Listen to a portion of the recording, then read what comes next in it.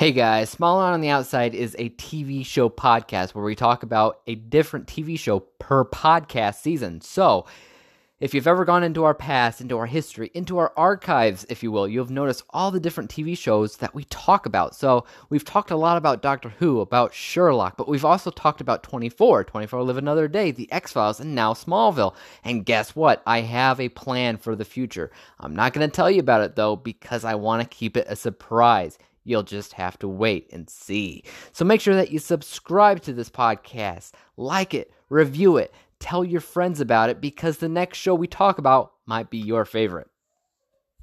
Hey, what's up, and welcome back to Smaller on the Outside, or as I would like to call it, SotoCast, the first, the best, and the only Smallville podcast that you just can't miss. My name is Dave, and I will be the hero for you today. And while I normally have a co-host with me, this season is a one-man show as we're covering Smallville. That's right, everyone. Mono, just you and me. Last week we took a look at the 6th season of the show, which some might call the one with the Phantom Zone, but I think a lot of people can agree that it had some stinkers as far as episodes go, for the most part, and I think Season 7 had some redeeming qualities as far as episodes were somewhat memorable again. But this time, the overall seasonal arc was weak, if anything. It's like they're trying to find a good middle ground between important episodes and seasonal arcs, because every time the seasonal arc in Smallville is great, it has less and less important episodes and more filler. I don't know if that's a showrunner problem or not, but we'll see, since Season 7 is actually the last season with Alfred Gough and Miles Miller. I don't know if it's Gough or Gough. It's one of the two.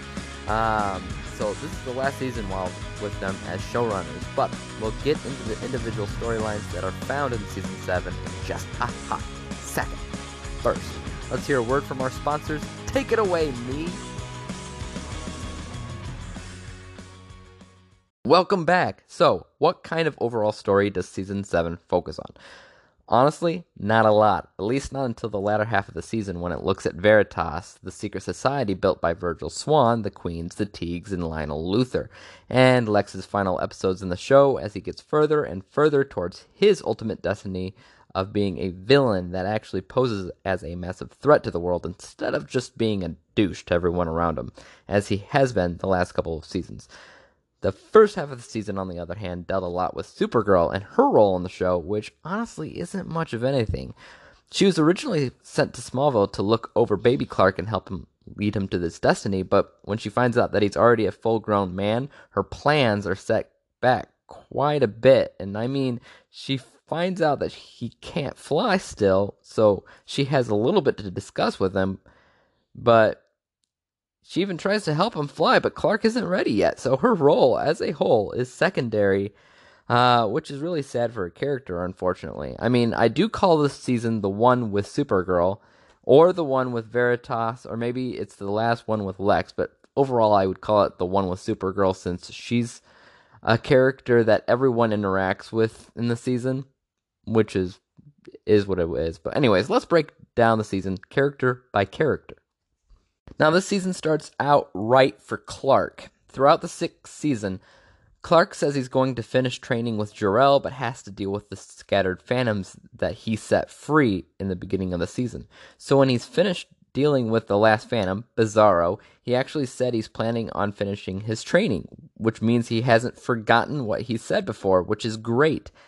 But distracted heavy Clark never actually gets around to it because he meets Kara.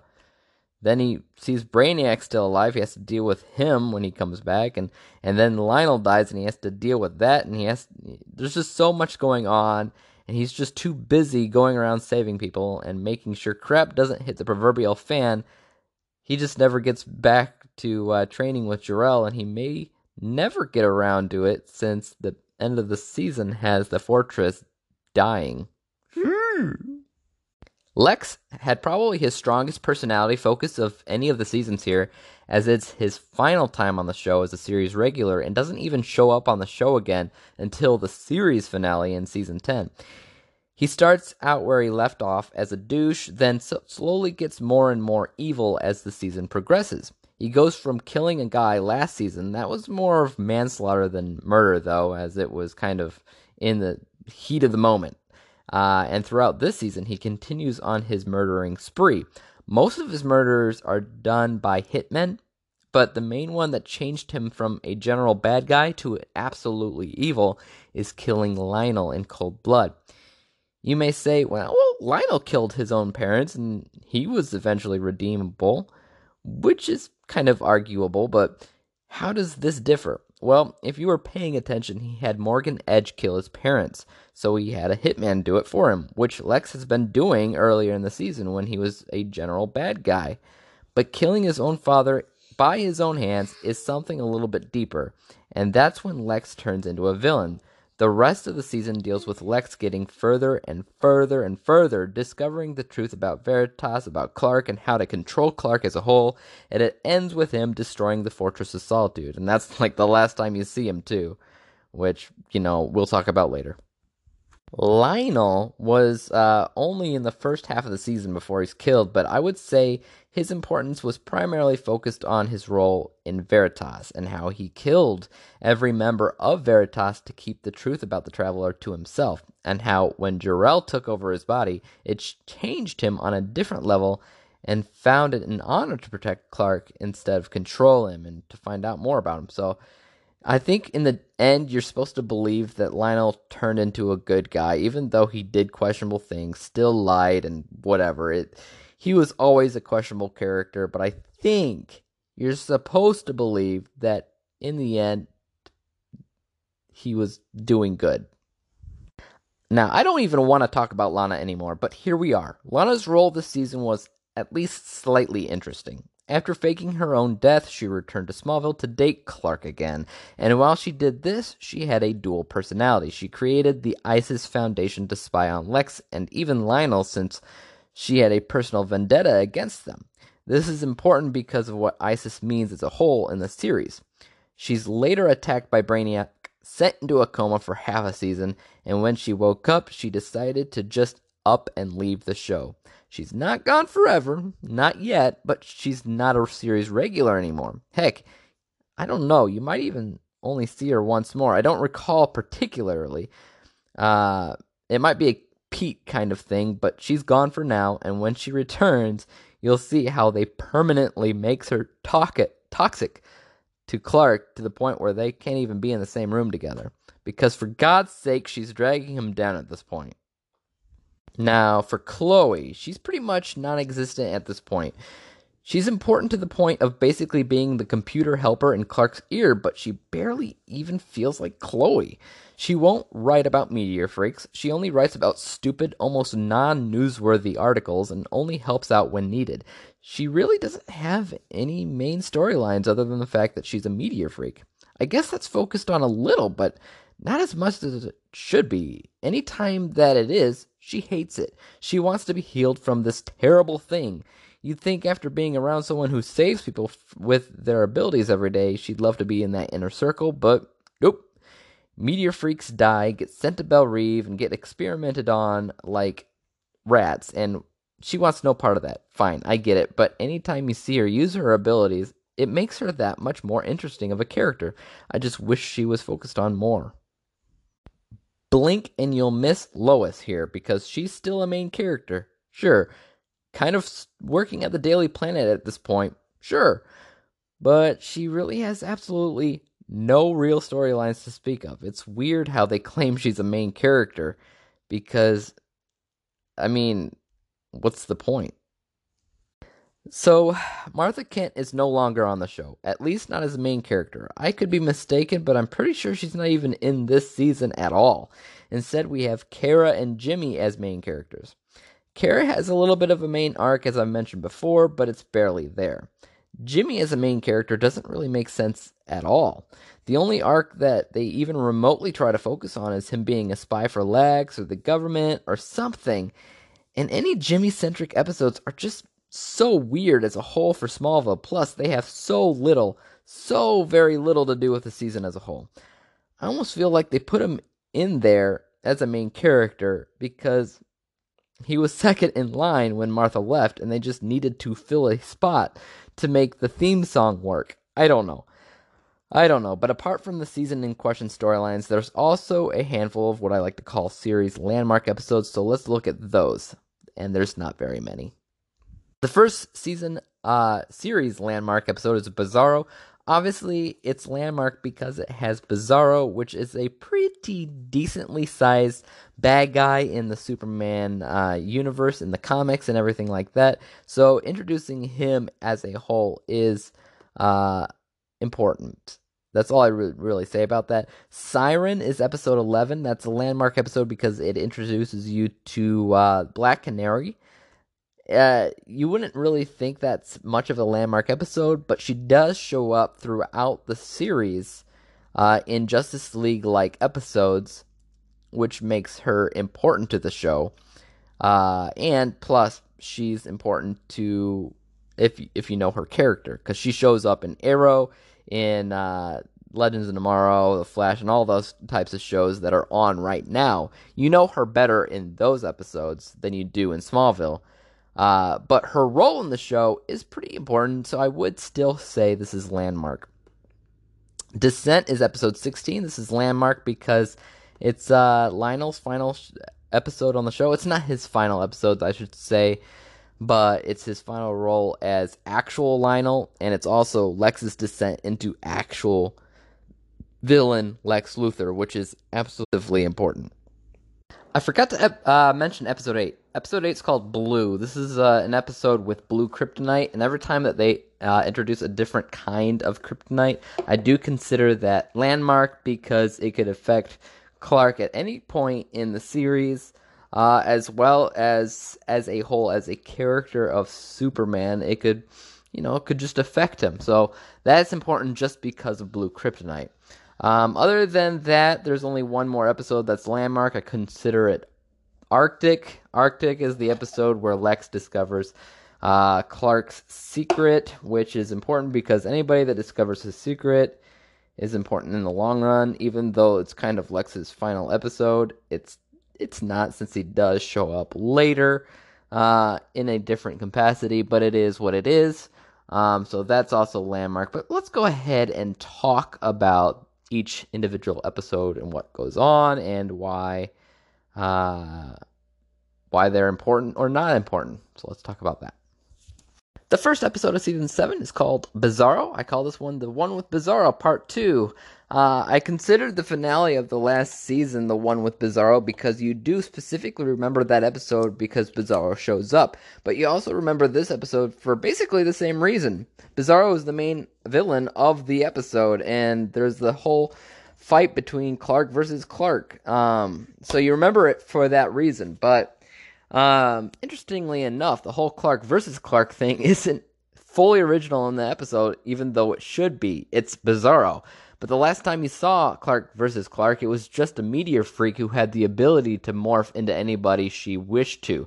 This one's more classic and honestly more unique in the long run, since Bizarro is more or less Clark's opposite. Meteors heal him, not hurt him. And you meet Kara in this episode, Kara, whatever you want to call her, Supergirl, who saved Lex's life. So it gives him a new lease on life, and he decides to turn himself in, reminiscent of Lionel in season 4. Meanwhile, after Chloe dies from, I guess, crying, she wakes up restored, knowing her newfound ability of healing.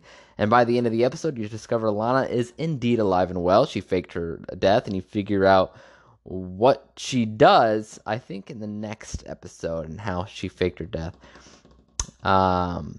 Yeah, but she's living in Shanghai, which I believe is where Isabel Thoreau resided in, which is her ancestor.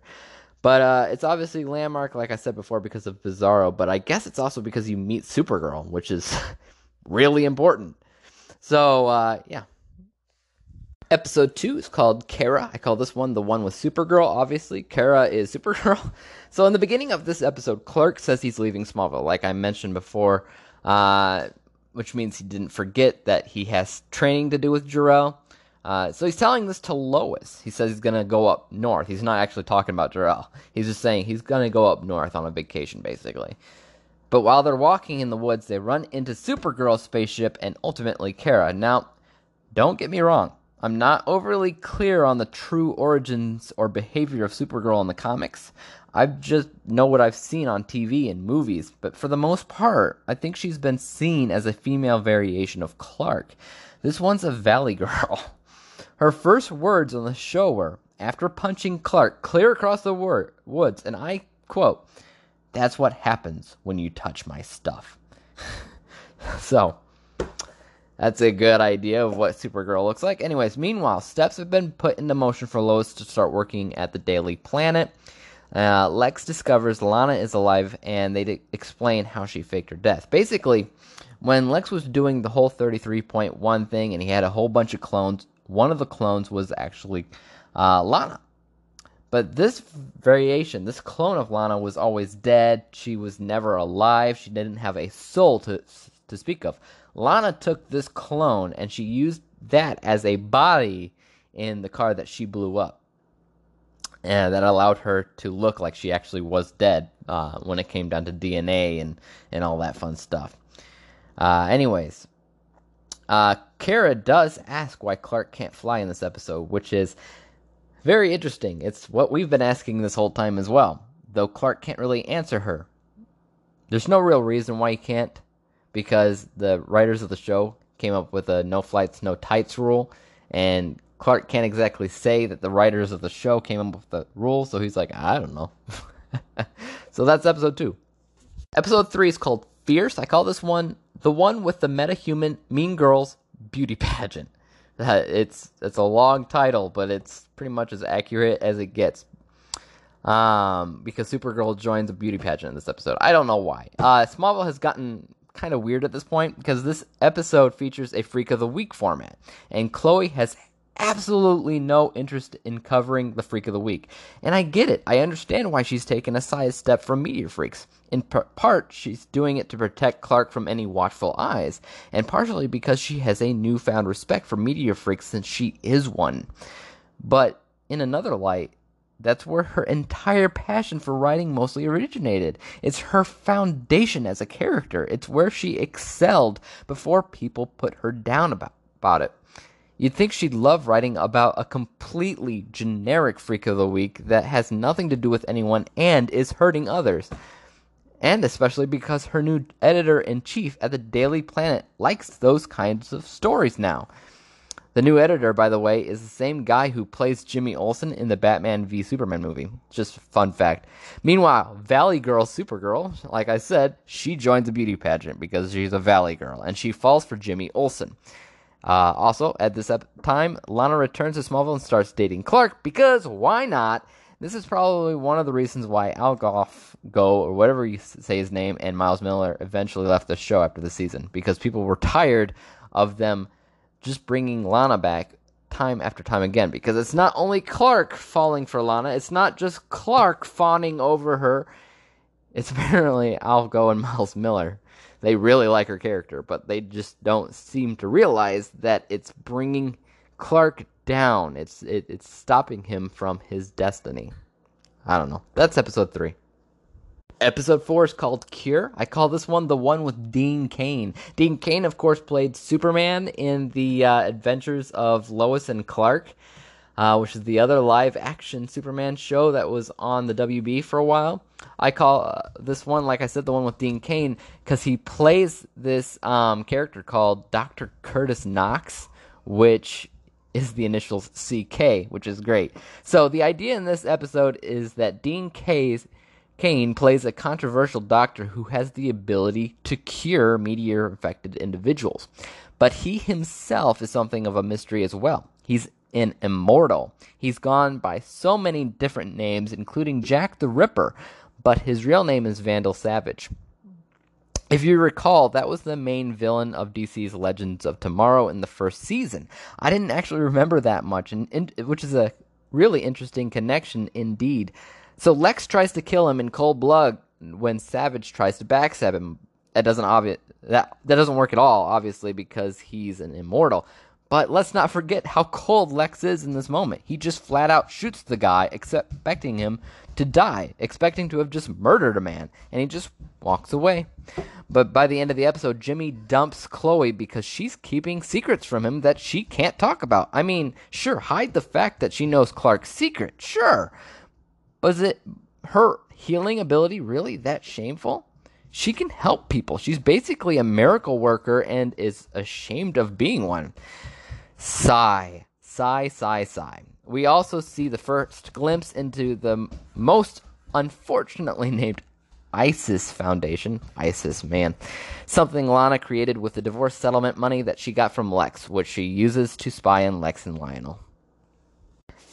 Action is episode 5. I call this one the one with the Warrior Angel movie. So throughout the series, they've talked about Warrior Angel, which is essentially a comic book that mirrors Clark's entire origin story and eventual future as Superman. Ryan, that kid, and Lex were big fans, and so this episode they're adapting it into a movie, which makes sense, comic book movies. But they're using Clark's farm for some of the movie. Why? I couldn't logically tell you, but during the movie, an attempt is made on the main girl's life, so Clark has to save her because he's Clark, but because he's not exactly the most stealthy person in the world, he's caught by someone on the set of the movie. Maybe Clark should think about a disguise or something, maybe glasses, which he should have been wearing for a few years by now. Anyways, what's actually important in this episode, just more mysterious Lana. You find out more about what's going on with Lionel, because the last time you see him, it was in the premiere, where he was washed ashore by the exploded dam, and he was kidnapped. Turns out, the crazy woman who kidnapped him was being paid by Lana to keep him captive. She really has a thing against the Luthors, I'll tell you that much.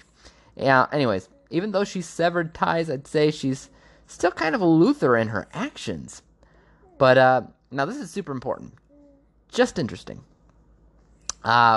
By the end of the episode, the woman he saved earlier gives Clark a red cape as a gift, which he completely dismisses by the end of the movie, or show rather, but it is what it is. Episode 6 is called Lara. I call this one the one with Clark's Supergirl mama. So Clark's biological mother is played by Helen Slater, which was the woman who played Supergirl in one of the worst movies I've ever seen. But it's actually the first live-action version of Supergirl ever seen, too. And I believe it's mostly supposed to be seen as a spin-off of the Christopher Reeve movies, so there is that. Anyways, the importance of this episode comes down to Kara being unstealthy while trying to find out where her lost crystal has gone off to, something she's been looking for most of the first half of the season. And so when she gets captured, she's forced to relive memories with Laura L. in them. Apparently, Laura, Clark's biological mom, visited Smallville to see where her future son would live. It doesn't exactly say how all these Kryptonians are making day trips, since we also know it takes 3 years to travel to Earth. And if it only makes them take these day trips, why didn't they just send Clark on a quote-unquote day trip to Earth instead of making him live 3 years traveling to Earth on a ship? Just a thought. Episode 7 is called Wrath. I call this one the one where Lana gets Clark's powers. Now, for the most part, I would consider this episode memorable because we have Lana's turn in Clark's abilities, basically doing what Eric Summers did earlier in the series. It was an incomplete connection, though, so Clark still wound up with his powers as well, which helped with the super fight later on in the episode. But this whole cloak and dagger thing Lana has going on with Lex is so bipolar, it's basically two different characters. I mean, I get it, alter egos and everything makes sense with Smallville, but her alter ego would suggest that one of them isn't truly who Lana is. And the only one that seems more convincing is evil Lana, not innocent. So a few more important things happen in this episode. First of all, Clark learns about the ISIS Foundation through Lionel, and Milton Fine is released.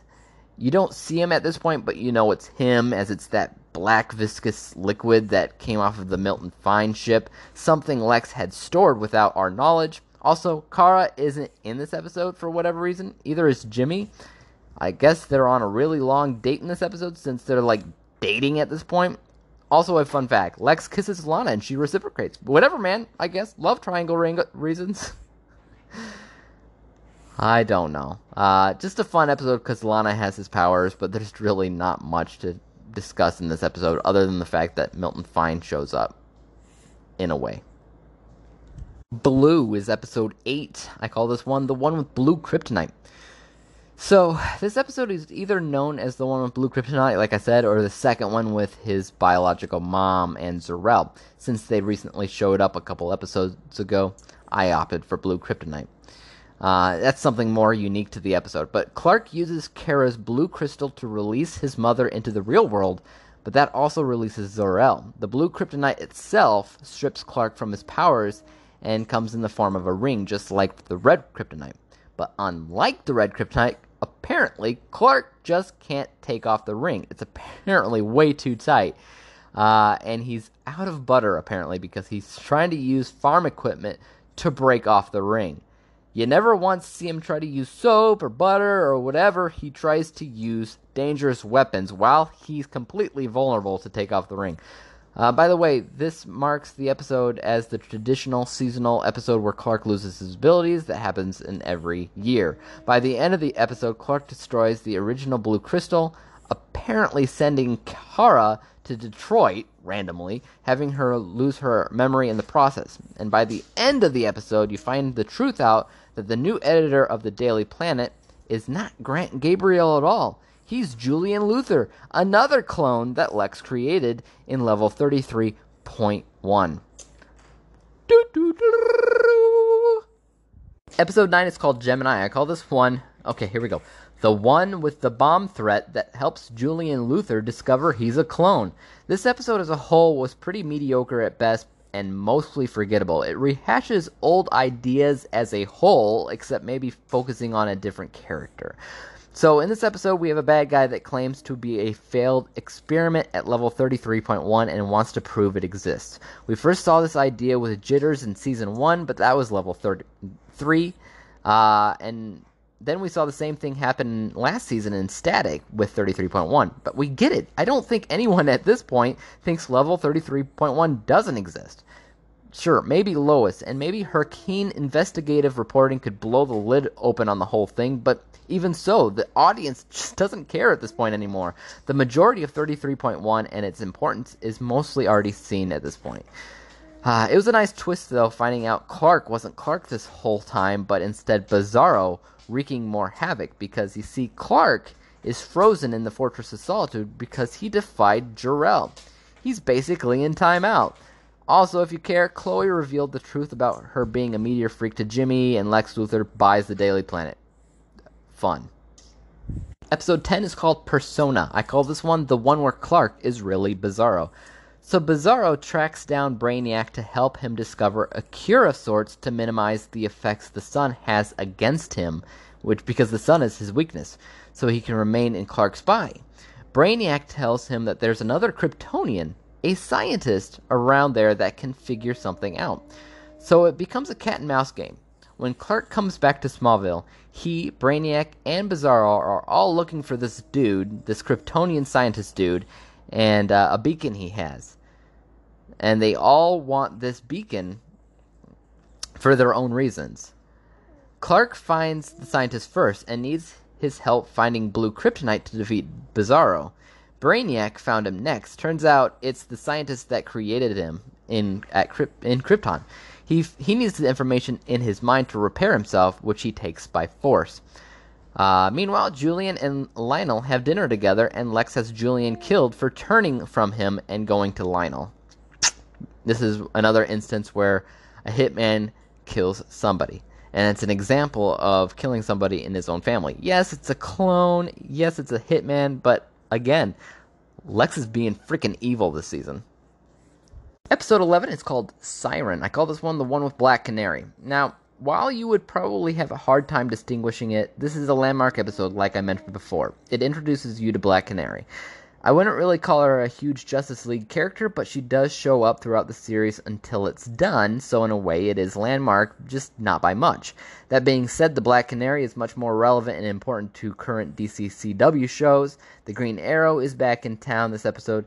not a series regular yet, just back for an episode. And now Lois knows he's the Green Arrow, and he's actually having some hand-to-hand combat with Lex, which is really, really cool to see.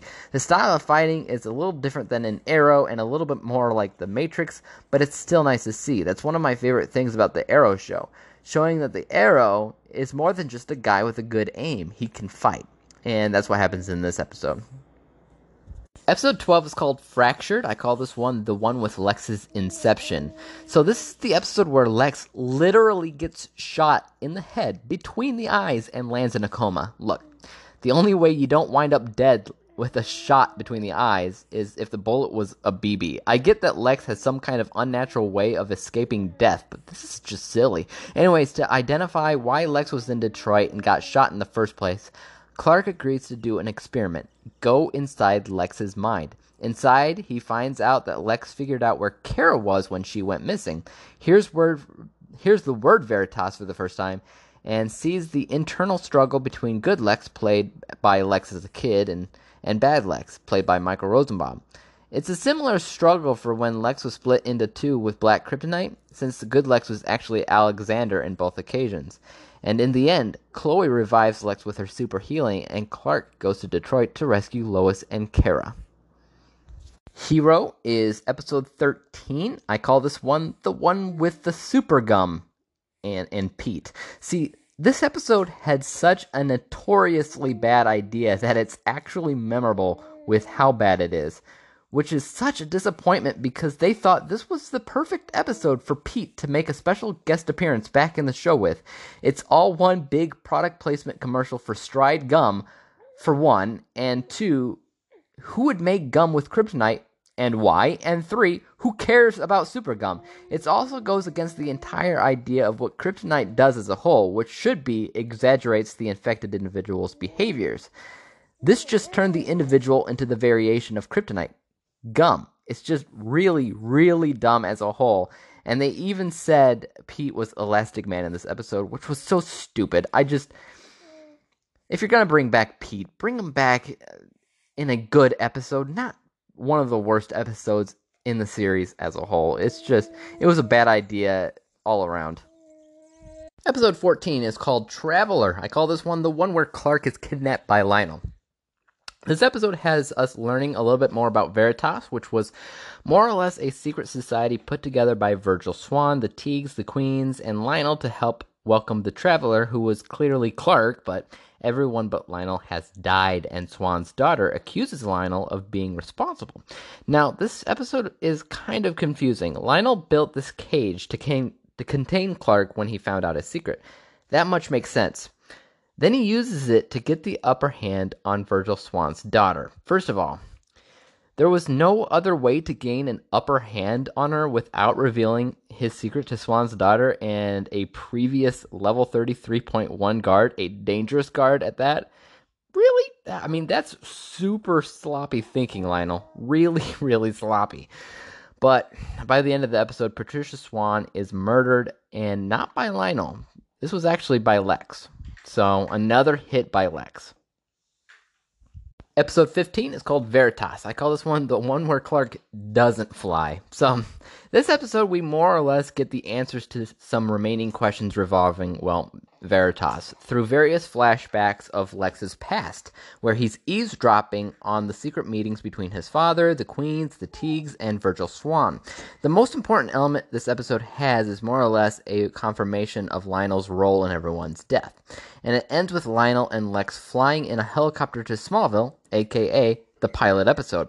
I guess it's also important to note that Veritas didn't just know about the Traveler and keep a secret, but they also know the secret to how to control him.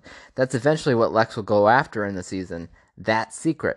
The most frustrating element, on the other hand, comes down to Clark needing to learn a new ability, flight, which would be great if Clark wasn't such a fuddy-dud about the whole ordeal. He's all like, I'm not ready. I'm like, you idiot. You've basically flown in every stinking season, including the first, and even including this season. Even if it was out of your control, it proves you have the ability.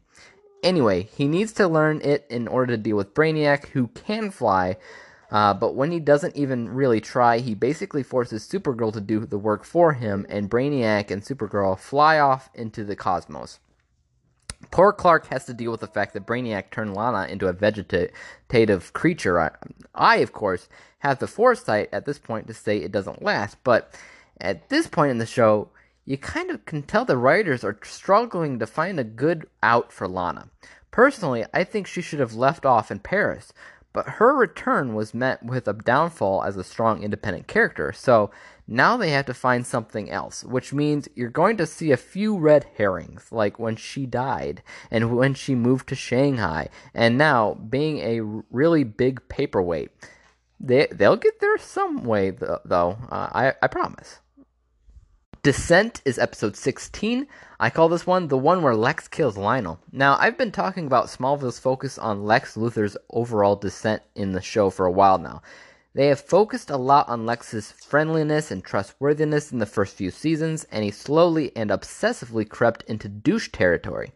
Last season, he killed someone instinctively and in the heat of the moment without planning. This season, he had a few moments where he planned and carried out murder, but in a way was still a teensy-weensy bit redeemable because he killed people, and it was all business-related murders, and they weren't carried out directly by Lex. They didn't mean a lot to him. This episode starts off with Lex's murder of his own father by his own hands to find out the secret of the Traveler. This episode features a lot of internal conflicts, once more, between Lex and his internal younger self, Alexander, as seen in Fractured. In Fractured, Clark made Alexander promise to never stop fighting, which in a way was exactly what was happening in this episode, ending in the eventual murder of Alexander by dragging him to the fireplace and burning him. I'm telling you, this episode's nuts, and a perfect presentation on how Lex Luthor is the exact incarnation of evil. I just wish he was more of this, and in more seasons than just this episode, or this season rather. Things are just getting started with Lex. Why did they have to make him leave the show? This is his last season. He doesn't show up again until the series finale. It's just nuts. The end of this episode has Clark spreading the dirt over Lionel's coffin, something he's done a few times throughout the series, including with Jonathan and Whitney. I think Whitney. This season has Clark and Lex face off against each other with a sort of knowing that they, at this point, are truly enemies. Episode 17 is called Sleeper. I call this one the one with Olsen. James Olsen, or maybe the one with Double Olsen 7. Man, Jimmy has some weird Jimmy-centric episodes. Also, a weird episode to follow Descent. There's not too much to discuss when it comes to this episode. You have a seemingly government agent that hires Jimmy to spy on Chloe. It doesn't make a lot of sense why they would pick Jimmy, nor why he'd really agree to do it, no matter how much they try to explain it away. The only real importance the episode has to offer is simply put Clark trying to find Kara and Brainiac. His reasonings has to do with Lana, but that's pretty much it. I guess the end also had Lex opening that Veritas box that held a mysterious star mapping looking device that, when compiled, directs him to his next clue. Also in the episode, Kara contacts Clark through the fortress from Krypton. In the past, dun dun dun, Clark must find a way to get to Krypton to save baby Kal-El from dying. Episode 18 is called Apocalypse. I call this one the one with A Wonderful Life. Oh yes, another special episode based on a classic film. This time Clark claims life in Smallville would be just better off if he never existed to begin with. So he's basically just planning for Brainiac to kill his baby self on Krypton. So Jor-El shows him what life would be like if he never came to Smallville. Great in theory, but we're in season 7 now. Every main character on the show has had their life threatened at one time or another. This version of the present, where everyone is currently alive and well, doesn't make a lot of logical sense. They should technically all be dead. But once again, we see Lex as president. He still hangs out at the Luthor Mansion in Smallville for absolutely no logical reason. The image of him in his classic white suit and single black glove shows up again. And Smallville has never explained the glove, but the idea behind it in the comics is because he was exposed to kryptonite for too long, wearing a kryptonite ring to use against Superman. So again, The glove doesn't make a lot of sense because Superman doesn't exist in this reality. Let's forget about logistics for a moment here, because when you stop looking at the glaring plot holes in this episode, and there's quite a few, and accept it for being a special episode, it's just fun. Sheriff Adams is alive, Kara works for the government, and Lex basically taking Clark's place as Lex's friend, and even though she stayed loyal to Lex, he still turned dark. That's important to note. Lois and Clark have a flirty moment. Milton Fine is the chief of staff. Clark dons the suit tie to stop Milton Fine, but Fine and Lex are working together to send nukes out and end the world to keep the best and brightest alive. Very James Bond villain-like. They once again use the nuke shot from Terminator 3, seen before on the show. By the end of the episode, Clark heads to Krypton, I guess. Jor-El helps him out there, but Clark and Kara defeat Brainiac, or they think they do, and Kara kills him, or she thinks she does, and together they make sure baby Clark gets on the ship and is sent to Earth like it should happen. The entire sequence was a waste of potential, though. He goes to Krypton, and Krypton is basically just the Fortress of Solitude. And where's Jor-El? Where's Laura-El? Where's anybody? The inclusion of Krypton should have been more like a two-part finale than what's seen here, but it's so missed potential. Anyways, the last scene of the episode, Kara has a searing headache, and you're left thinking one thing. Brainiac isn't dead quite yet. Dun dun dun! Episode 19 is called Quest. I call this one the one with Edward Teague. So this episode basically states that neither Lionel or Lex really succeeded in finishing off all of the members of Veritas. One remained, Edward Teague, who has been hiding out in a church this whole time. In the same church is a clock that Lex finds, which he places the star mapping looking device he got before inside, turning the clock into a music box and producing a black key in the shape of the Superman symbol. Meanwhile, Chloe and Lex show up at the church nearly at the same time. Lex starts battling Edward Teague, and Chloe saves Clark, allowing him to stop Lex from killing Edward Teague. Fun afterthought, though. How come Clark and Chloe went directly to the sanctuary, and Lex went directly to the hallway with a clock? If he had went to the sanctuary like the others, he would have immediately seen Clark laying on the altar and known him to be the Traveler. Not yet, boys and girls. We have to wait for that. In an early episode long ago, when talking about Naman and Sagith, Lex asks Clark if Sagith is really the hero of the story, and they brought back that idea in this episode. Jimmy has been investigating the symbol marks on Lex's chest and discovered the history of the hieroglyphics found in Smallville, especially with the caves, and he discovered Naman and Sagith wrote a story about it and sold it to Lex. So now Lex believes himself to be Sagith, the hero of the story. And the black key he found in the church connected to a device he found in the Luthor Mansion, which was a map to the Fortress of Solitude. Episode 20 is called Arctic. I call this one the last one with the Fortress of Solitude. So the big culmination of Season 7 comes down to this. Comes down to Lex's journey to discover the truth about Veritas and the Traveler. Kara, as Brainiac, comes forward and reveals herself and Clark to Lex and vows to help him on his journey to destroy him. Chloe's aware that there's something going on and something's wrong with Kara and finds out she's really Brainiac.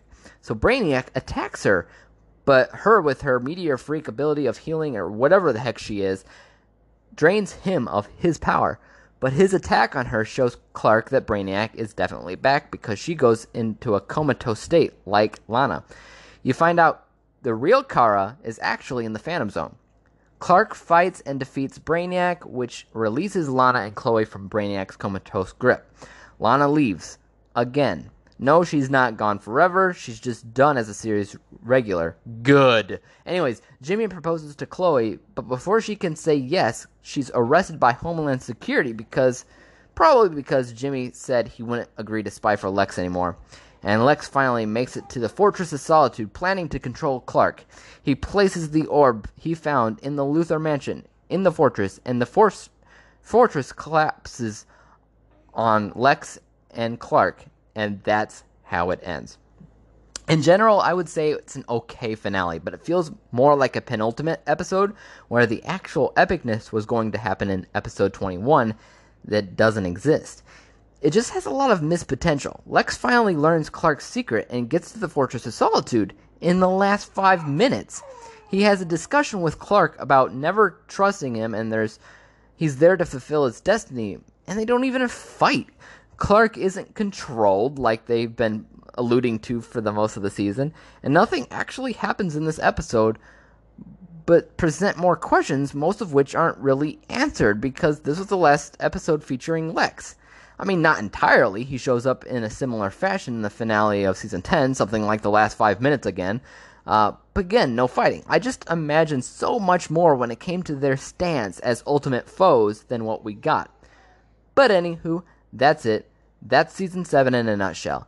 Not a bad season. I would say it's getting closer to being memorable again, especially since Alfred Goh and Miles Miller are also leaving the show, helping Clark get further to his destiny. Woo! Anyways, so as much as I love Lex and wish he stayed on longer, him, Lana, and the show's creators leaving helped give the show a nudge to help it get further where it's needed to be. Season 8 and further, you'll see what I'm talking about. Also important to note, this was a short season, 20 episodes instead of 22. It was supposed to be shorter because this season came out during the writer's strike.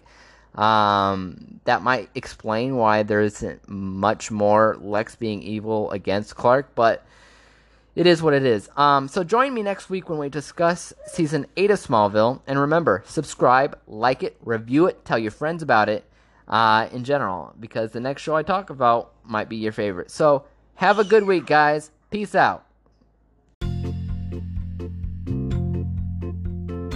Thank you for listening to Smaller on the Outside, the first, the best, and the only Smallville podcast that you just can't miss. To learn more about the podcast or to listen to older episodes of the podcast, head over to sotocast.weebly.com.